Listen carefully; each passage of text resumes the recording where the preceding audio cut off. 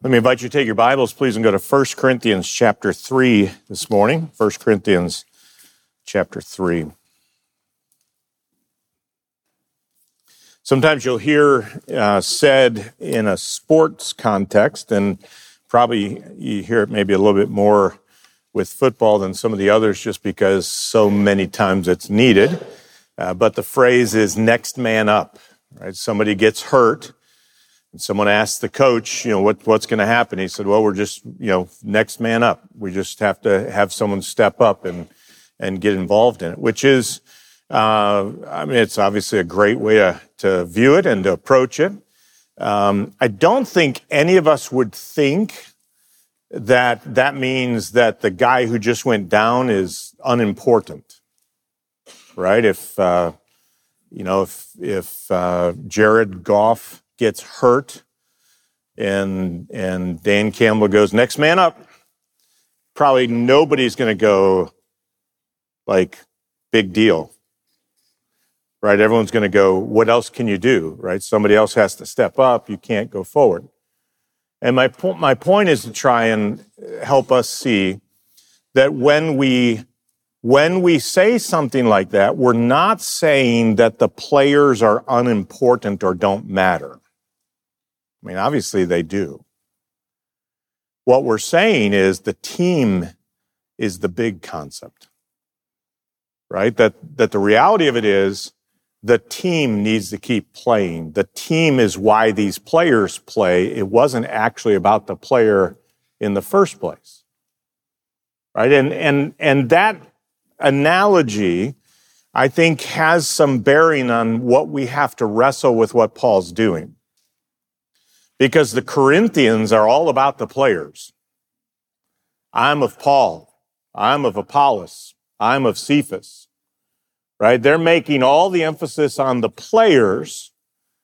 And because the players are not the most important thing, they're actually calling into question the importance both of the master and of, if I could use it this way, the team, the church. Right? Because it's not really about Apollos. It's about Jesus.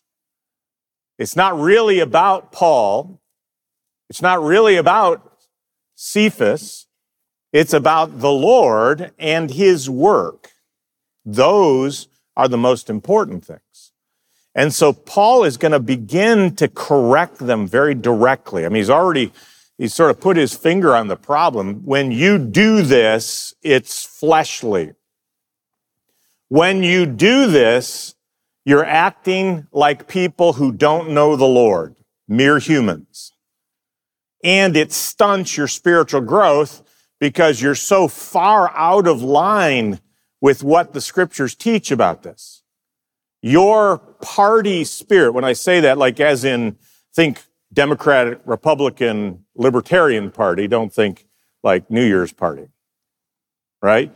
You're subdividing the church into cliques and groups.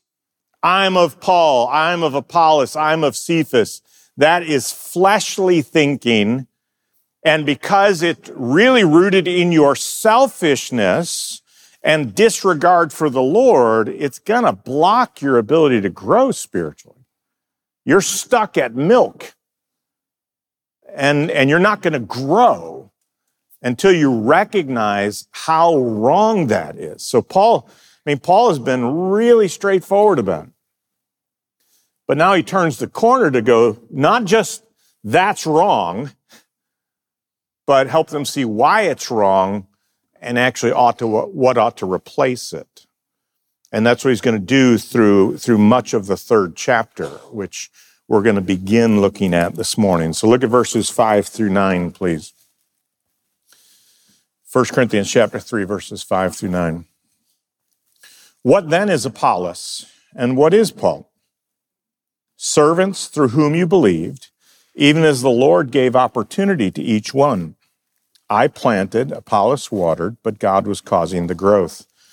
So then, neither the one who plants nor the one who waters is anything, but God who causes the growth. Now he who plants and he who waters are one, but each will receive his own reward according to his own labor.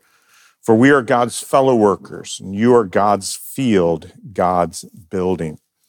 So the first part of verse 5 really sort of sets the agenda for the next few verses, and it raises really what the verses are about. What then is Apollos and what is Paul? So he's asking a question that we could frame like this: how should we view the players?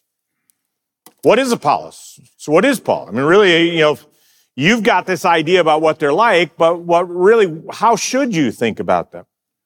What is Apollos? What is Paul? And he answers that question in, I think, a very clear way. And if I could give you sort of like the summary statement of it, then I'll try and drive it into the text why we have that. I'd say it's simply this, is that the answer is God's servants, right? Apollos and Paul are God's servants simply doing their assigned tasks in the Lord's work. What is Apollos? What is Paul? They're God's servants simply doing their assigned task in the Lord's work. Let me show you where I get that from in the text. You can see the first part of it right at the beginning of verse 5, or as soon as you hit the second question mark in verse 5, here comes the answer. Servants, right? Servants through whom you believed, even as the Lord gave an opportunity to each one.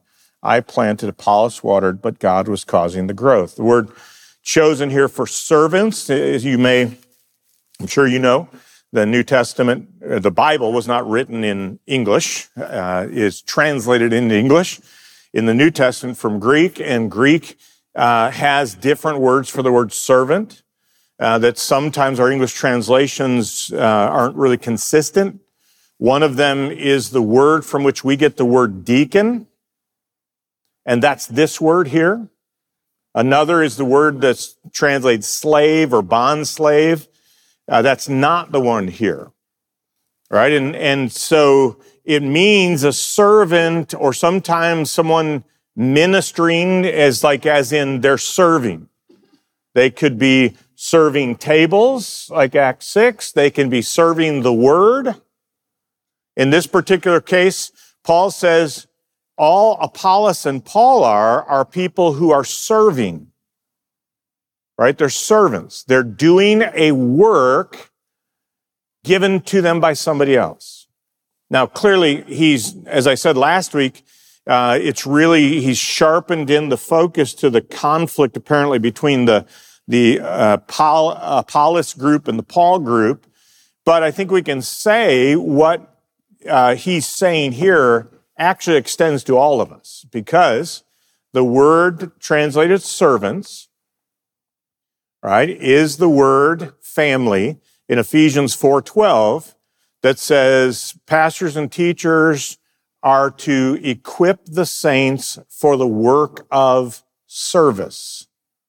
That's this word. And 1 Peter chapter 4 and verse 10 says, as each of you has received the gift, employ it in serving one another as good stewards of the manifold grace of God. And the word serving there is the word family for this, right? So it's not just, what we've got to constantly fight against is the tendency that came into, and I'm going to put it in air quotes, Christianity or Christendom, to subdivide people into two categories, clergy and laity. And the clergy are those who are set aside for ministry. And the laity are just like the people who have to go about normal life. The New Testament knows nothing of that distinction of ministry, right? So the reality of it is every believer is to be equipped for ministry, for service. Every believer has been gifted for ministry or service. There's no distinction in terms of that quality. It's service. Whether it's someone doing it vocationally or doing it as a volunteer, It's service. It's doing the ministry that God has given us to do. And he's given all of us some ministry to do. Because everyone who knows Christ has been given a gift to be employed in ministering to one another, in serving one another. So how should we think about believers and those particularly who might rise to the limelight, so to speak, right? That maybe because of their giftedness and role and responsibility, they have some position of leadership or influence. Should we actually think of them as more the minister of Christ than somebody else? I don't think so at all. Because that's how you end up with, I'm of Apollos, I'm of Paul. That's how you end up with people clustering around going, so-and-so's church, or so-and-so's whatever. The fact is, the church is Jesus Christ, and we are all servants of Christ. He's the head of the church. So he's establishing this reality that we should think of those, if I could put it this way, who are on the team as servants, because that's what we are. And notice I said, doing their assigned task. Look in verse 5, right? He says, even as the Lord gave opportunity to each one. And it might be that some might join that to the first part, right? It says, servants through whom you believed. And some might take that as even as the Lord gave opportunity to believe to each one. But I don't think that's the point of his statement at all, because look what he does in verse 6. I planted and Apollos watered. So he's saying this is Apollos and Paul are just servants, ... with assigned responsibilities. They each have their own responsibility. I planted, Apollos watered. Right? He's talking about the role that you play, the responsibilities that you have, the resources which have been entrusted to you all come from Christ. So wherever you are, the thing you're supposed to be doing is the thing that Jesus gave you to do. And that's the satisfaction of it. Right? And we live in a world that is always pressing on people that they need to pursue some larger platform or have some greater venue for their ministry, become an influencer the way it is our day. And it completely, I think, starts to undercut the reality of it's the Lord's work, and he assigns us the task that he wants us to do. And we'll see in chapter 4, the standard for us is faithfulness. Right? Because most of us should not trust our heart enough to be able to tell the difference between building a platform and making a name for myself. Right? That people love adulation and sometimes can actually make it look like they're just trying to expand what they're doing for Jesus when they're making a name for themselves. And Paul says, hey, this is actually about the assignment. We've been given a task to do. In their particular case, verse 6 says that Paul was a pioneer church planter, and Apollos had followed along where planting had happened and was watering it. And so I've said many times, so bear with my repetition of it, this is not the passage to talk about evangelism. Paul is not saying, I planted the seed of the gospel and Apollos watered it, but God caused the growth. He's not talking about the gospel here, he's talking about the church at Corinth. I planted the church, Apollos watered it, but it's God that causes the growth. Because look at what he says in verse 9, right? He says, you are God's field, God's building, right? So when he's talking about the field or agriculture, he uses a metaphor of planting and watering and growth. When he says, you are God's building, the very next thing, look at verse 10.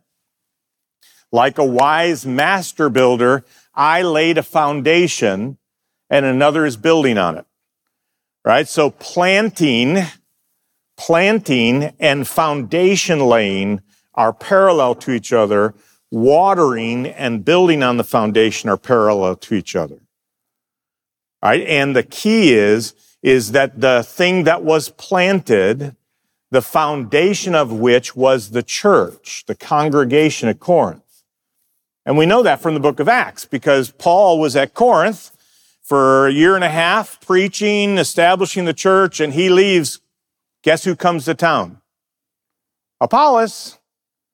So Apollos was building on top of the ministry that Paul had had. He was watering the work that Paul had already done. But it wasn't Paul that caused the growth, and it wasn't Apollos that caused the growth. It was God that caused the growth. They just had a job to do.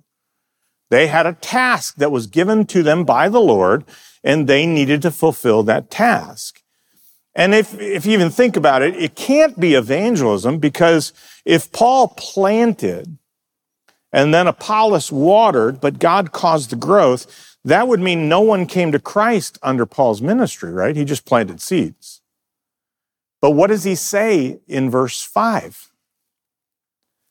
What is Apollos? What is Paul? Servants, what? Through whom you believed. So Paul didn't just plant seeds, he actually harvested, right? He saw people come to Christ. He says in chapter 4, you might have many teachers, but you have only one Father through the gospel. So Paul's not talking about the process of evangelism. He's talking about the establishing of the church at Corinth. Paul had a specific task as a pioneer missionary, and that was to go to places where Christ was not named and proclaim the name of Christ, see people come to Christ, be baptized, and formed into assemblies, and then he would help in the establishment of spiritual leadership. Just read Acts chapter 14. That's what's happening. That was Paul's job. And when Paul was done with that job, he said, I have no more room. I'm going to the next place. That's what he says in Romans 15. But Apollos was someone traveling among the believers, extending the gospel, right? Because he says, through whom you believed. And Apollos was standing up powerfully, refuting those who were opposing the gospel. He was showing from the scriptures that Jesus was the Christ. Apollos was having a very fruitful ministry, the one God gave him to do. Paul had an assignment. Apollos had an assignment. There's not supposed to be any competition or comparison between them. They're doing the job that God gave them to do, because that's what servants do. They do what the master wants them to do. And the same thing, I think, would extend out to us, right? We have assigned tasks based on our gifts, based on the roles and responsibilities that we have, based on the resources we have. And the real issue is that standard, right? Even to the point, let me take the resources for a moment. Paul says in 2 Corinthians, in chapter 8, that the standard isn't actually what you give, it's what you have. Right? So the reality of it is, if God gives you just a little bit more than what you have to survive, and you take that seed that he gave you and you sow it, God's pleased. If God in his providence gives you way more than you need, like most of us in America, he gives you way more than you need, and you give that to the Lord, some of that to the Lord. The standard is what you have, not what you don't have.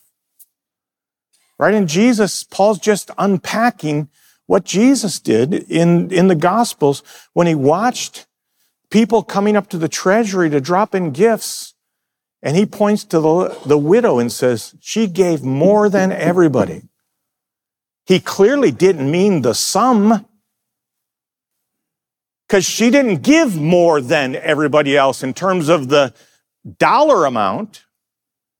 She gave more than everybody else in terms of what she had. That's what Paul's saying. It's the standard is what God has given to you. Right? That's the standard.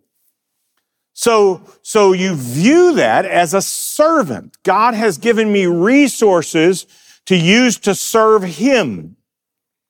God has given me gifts, right? Abilities to serve him. He's given me roles and responsibilities that I carry out as his servant. That's how we should view ourselves and how we should view other people. If somebody has more resources, either materially or even giftedness, right? Because I tell guys in preaching class, I teach the first preaching class, and I say to them usually every semester, right? These guys that are like the superstars can break all the rules, but you're not him. Right? You know, John MacArthur could spend 30 minutes talking about the design on the Corinthian pillars and make it interesting. You're not John MacArthur. Right? You're not John Piper. You're not C.H. Spurgeon. Your goal isn't to try and imitate these guys that God has given these enormous platforms to. Your job is to do the task that he gave you. Use the gifts that you have. If that's 1 talent or 2 talents or 5 talents, God knows what he gave you. Make the most of it for his advantage. And you know what? The exact same thing applies to every one of you this morning. I mean, we have people in our church that I look at what they do in terms of teaching children. I think, man, they are incredible. God's given them enormous gifts and abilities. They ought to maximize those to their greatest advantage. But you know what your standard is? Are you using the gift you have? Right? Because if you sit here and go, well, I can't do that like them, then you've got the wrong standard. Because you have what God wants you to have.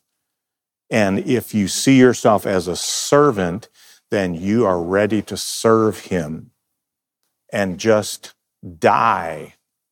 Okay? Get this very clear. Just die to anybody's assessment but Christ's. Right? That's the reality of it. At the end of the day, the only opinion, evaluation, assessment, judgment that matters, the only one, is when you stand before Jesus Christ and you want to hear from him, well done, thou good and faithful servant. Right? Because he's our master. We're just servants. We're called to do his work. And that's how we should view it. When we look in the mirror or when we look at anybody else, we should recognize that that's the standard. It's God's servants doing their assigned tasks in the master's work.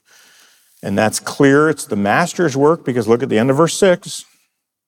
But God was causing the growth.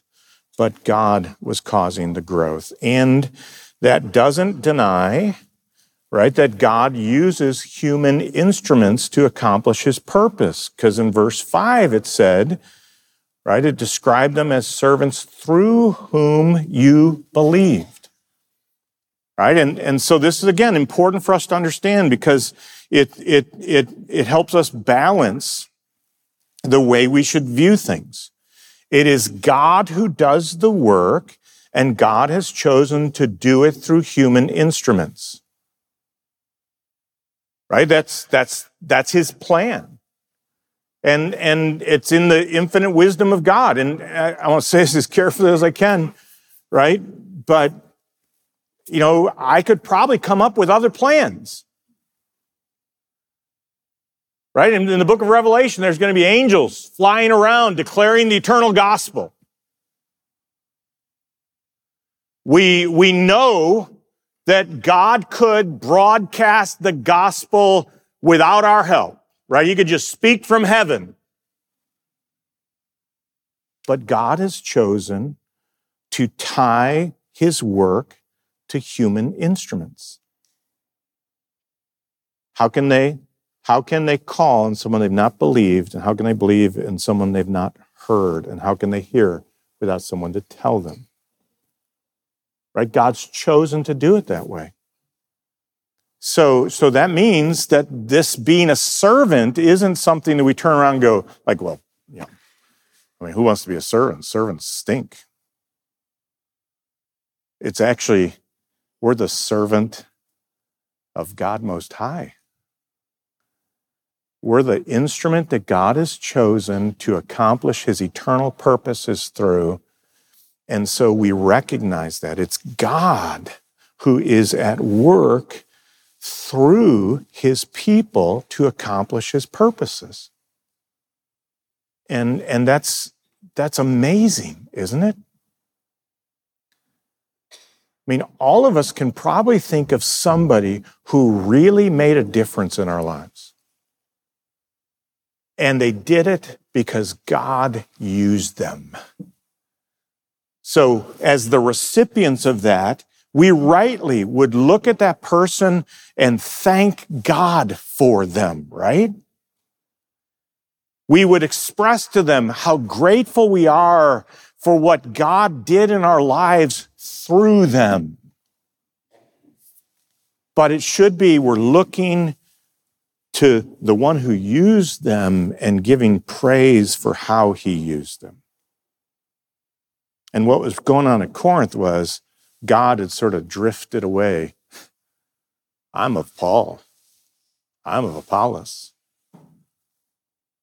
Right? And when we start to attach names to churches and ministries as if that person is the source of the blessing, we have forgotten that the source from whom all blessings flow is God.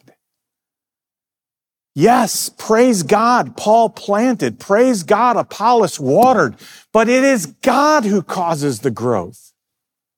And if we start to worship Paul or worship Apollos, we have completely missed the point. If our hopes are on Paul and Apollos, we've fixed our hopes on weak and frail vessels. Our hope is in God, because God is the one who's doing the work. Christ said, I will build my church. Paul would say, I will boast of nothing except for what Christ has accomplished through me. It's the work of Christ that matters. We have to recognize that. We are conduits of his grace. So we should offer ourselves daily as living sacrifices. We should show up, right? Punch the clock. I'm on duty today. I serve a God who's active. I serve a God who wants to accomplish his purpose, and so I'm showing up. I'm his servant. I have things that he wants me to do today. Because God works through people to accomplish his purposes. All hands on deck. Right? Every part of the body functioning. That's why that division between ministers and lay ministers, or between people who somehow have some way to serve God better and above everybody else, and everyone else just dabbles in it, that effectively says the hands don't need the feet. The lungs don't need the heart.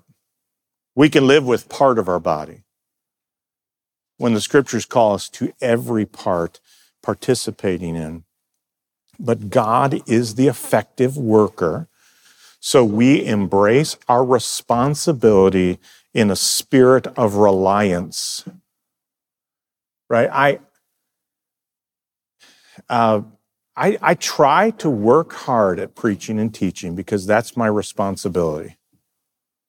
But I know that my words will just fall flat to the floor if they're only mine.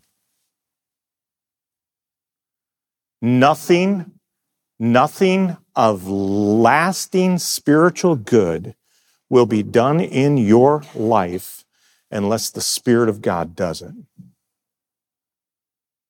Right? But I can't go, well, only the Spirit can do it, so hey, I'm just going to stand up there and fling it.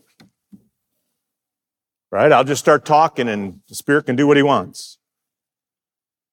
No, it's responsibility with reliance. Right? I need to do the responsibility that God has given me, and I need to do it with absolute reliance on him to work through it. And you are no different than me.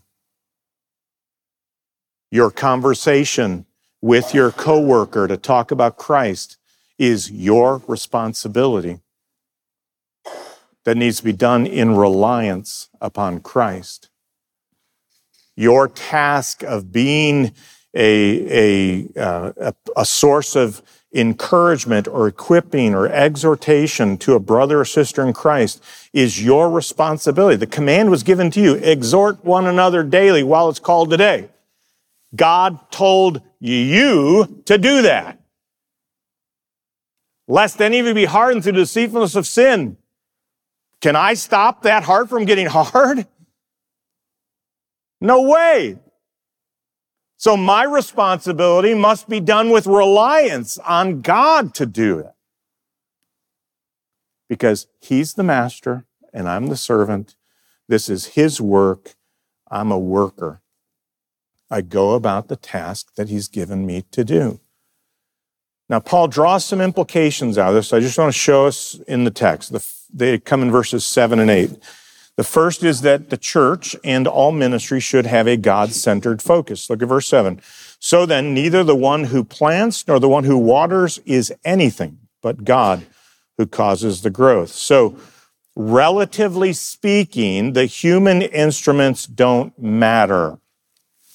Okay, and I know that can come hard, but look at it, says, so neither the one who plants nor the waters is anything. Now, I said relatively because we do need to understand that Paul would say, like for instance in Philippians chapter 2 about Epaphroditus, that you should hold such men in high regard because they risked their life for the work of Christ. Paul's not opposed to recognizing the sacrifices that people make, the faithfulness of people, but when you put that in relationship to God, we're nothing. Because apart from him, we cannot do anything. Epaphroditus risked his life not because of something flowing naturally out of Epaphroditus, but because he had embraced the gospel and believed the promises of God. God enabled Epaphroditus to do that. So we're not going to make such a big deal out of Epaphroditus that we forget about God. I mean, I guarantee if Paul, somehow Paul showed up at our church, like we met him, I'd be like, man, can we sit down and talk? You said some things that are hard to understand, and I'd like to get the first interpretation out of it, right? Tell me about what happened. Report to us the grace of God. That's what he did in Acts. Right? We would rightly go, that's Paul. And Paul would be going, that's Jesus. I won't boast of anything except for what Christ did through me. Right? And we have got to recognize that that's the case. The church should not be about human instruments. It has to be about God. And we should not exclude appropriate honor and respect But that does never leave room for celebrity and respecters of persons. I was talking with my grandkids today because, for some reason, I've been in the same place as famous people a bunch of times. I was in Norm Cash's living room while he was watching Hee Haw, and I was eating breakfast next to Hall of Fame baseball players back when I was in college. I sat next to Barry Sanders on an airplane from Detroit to St. Louis. I've been in the same elevator with that. Just all kinds of them. And I was talking to you about it, and they said, what did you say hi to the guys? And I said, no, I didn't. It actually came up because one of the Bulls from their championship team, I was in the Olive Garden with them in Chicago. Like, did you go talk to them? I said, no, I let them eat.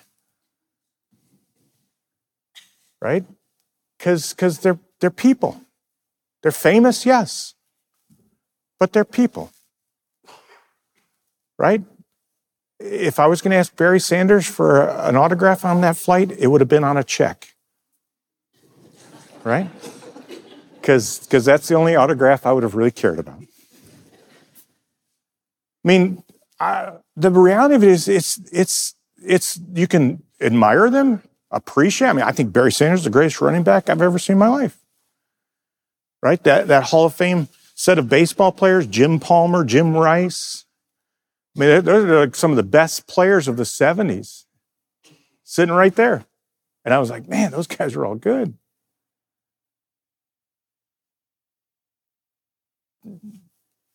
But they're just people too. And I've had the opportunity to meet some really famous preachers that have benefited my life. And you know what? They're people too. I've met some incredibly godly, faithful believers that people have never heard the name of. But you know who knows their name? And those people are just as important to him as the guy who speaks to 10,000. Because it's God's work. And God needs the glory to come from us to him in order to keep our hearts lined up the way they ought to be. Look at the end of verse 8. Okay, the servants should live a high regard for their personal responsibility and accountability, right? Each will receive his own reward according to his own labor. All right, so the church must have a God-centered focus. The church and its servants need to have a focus on our accountability and responsibility. That is, we have a job to do, and the reward will be tied to the job we have. Remember, Jesus illustrated this at the end of his earthly ministry. He says, Peter, come on, I need to talk to you about what you're going to do. And Peter goes, what about him? Right? He points to John, what about him? And Jesus says, what does that matter to you? Right? My job for John is my job for John. You've got your job, Peter. Right? And how many times do we sit around thinking, well, if I just only had whatever, or if I could have this, or I could have that. No, God's given us what we need to do the thing he wants us to do, and he's going to hold us accountable for what we have, not what we don't have. Right? Sometimes people lose all of their joy in serving Christ because they're looking at everybody else. And in our culture, we think actually that's always tied to titles and positions. And it's not. It's tied to task. Right? What have we been given to do? And should we carry that out? Instead of, well, I want to be more involved, meaning I want to get some position or title.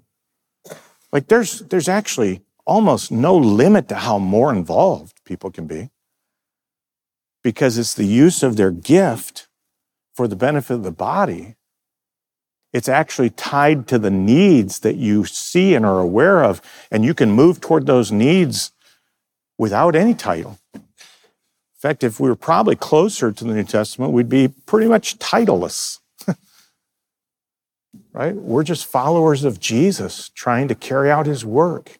We have jobs to do. We like to tie those to titles. We like to think of them as positions. And we really need to think about it as tasks for which we will be accountable. Look at the beginning of verse 8. Here's the unity part of it, right? Now he who plants and he who waters are one. In other words, Paul's saying, you guys are putting a divide between Paul and Apollos that is artificial, because Paul and Apollos have the same mission, right? My job is to do what God gave me to do as Christ is building his church. Apollos' job is to do what God gave Apollos to do while Christ is building his church. We actually are one. There's no artificial divide here. My job is to go in and plant, Paul says. Apollos has come in to water. I came in and laid a foundation. Other people are building on it. The foundation is Christ. We are united in the mission of Christ. And that's what ought to happen if we're all servants. Right? It's like all the servants going, well, I think I'm going to do this and I'm going to do that. And it's like, no. He tells us what we do. He calls the shots. And we just pick up our towel and do what he gave us to do. And if he happened to give some other task to someone that you really wanted, I can sympathize with you, but not to the point of not doing anything. Right? At what point can we go, Jesus, I really wanted that. So since I didn't get that, I didn't do anything. How do you think that's going to fly at the Bema? How does that line up with, I shed my blood for you, and you wouldn't pick up a towel that was, 6 by 6 because you wanted one that was 12 by 12? You thought that job was below you?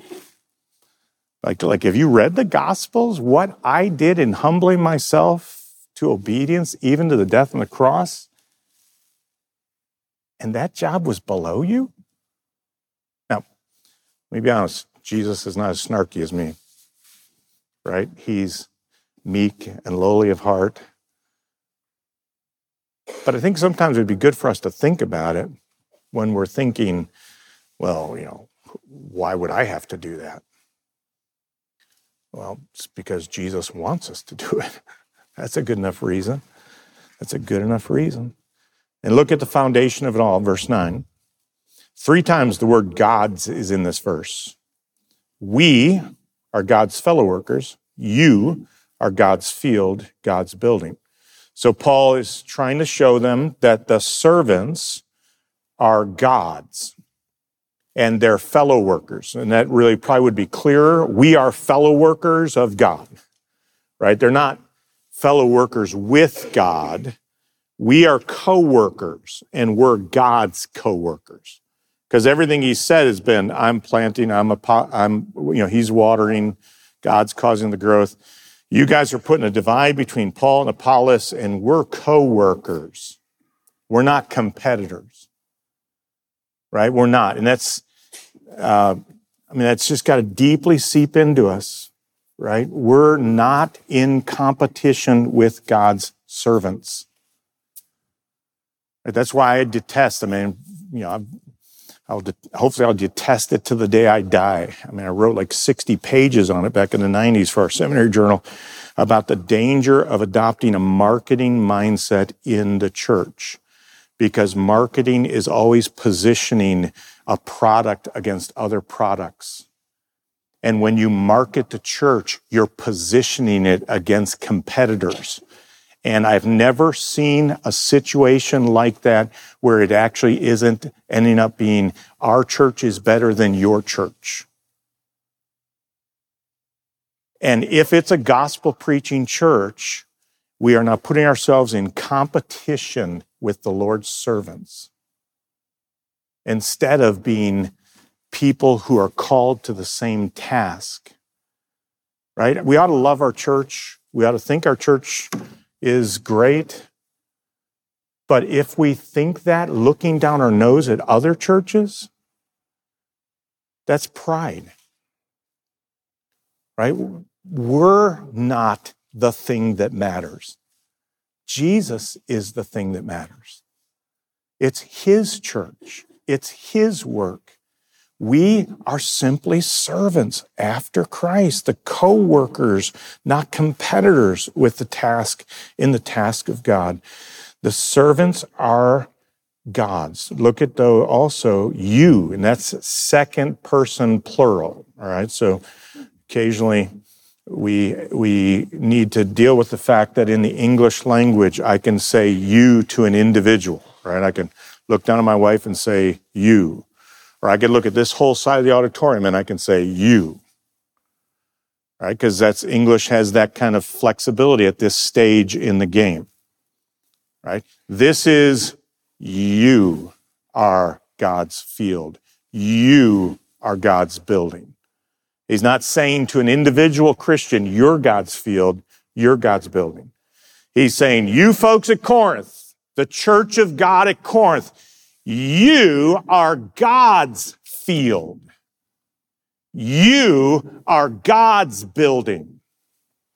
So, when someone says, I'm going to take my part of the field and wrap it around my desires, I'm of Apollos. And another group says, no, this is what we're going to be. I'm of Paul. And another one says, no, we're this is it. I'm of Cephas. And then you get the really spiritual ones. I'm of the Lord. But they're all pitting against each other, subdividing God's field. They're forgetting who they are. It's God's field. We cannot ever reduce the view of the church to the way we view the rest of human society. Right?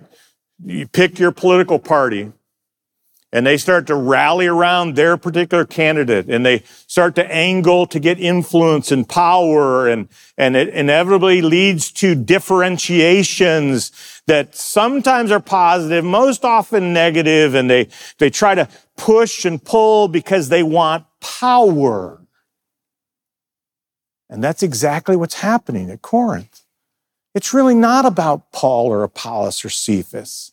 It's about the person who says, I am. Because they want the power of influence. They want to craft the church into their own mindset instead of being submitted to the master and his will. That's what was tearing them apart. And Paul confronts it and says, cliques are carnal. Celebrity chasing is carnal, because it dishonors the Lord by focusing on our desires over his and by exalting the servants over the Savior. And that kind of disunity, to tie it into the start of the year, absolutely destroys prayer. Right? I firmly believe that too many Christians will never pray with other Christians precisely because they haven't surrendered to the lordship of Christ over the church. Right? They have ideas and ambitions. They have resentments. They have dissatisfaction that they're not prepared to lay down because this is Christ's church. And what he wants is really what matters. Because you can't pray of one accord if you're actually not of one accord. It destroys prayer, which then drains the church of power, because prayer is the access that we need to the grace that God has promised to us. And so the Corinthian problem is a human problem, and it certainly is a contemporary problem. May it not be the case. When you think of Intercity Baptist Church, I hope you will think of it as the Church of God, which identifies as Intercity Baptist Church in Allen Park, or the Church of Jesus Christ, which he is building in Allen Park, that it is about him and we are just his servants. And so, how well are we serving? The resources that have been entrusted to you, the responsibilities you've been given, the role that he has for you, are you stepping up to that and saying, Lord, by your grace, I want to have the dirtiest towel possible because I want to follow Jesus in the path of service. Let's pray together. Lord, please help us to recognize how much you love the church, that this is not a human organization. It's a divine organization, a life-giving organism that has been made alive by your power through the word, the work of your Spirit to take us from our lost condition and place us into union with Christ and fellowship with one another. There's a spiritual bond that must be there. So help us to see that and to see that we are called to follow Jesus in the path of service. And when we make too much of any human, we dishonor you.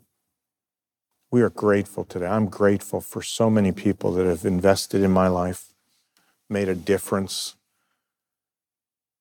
People known to others, and then people that no one would know except for you and me.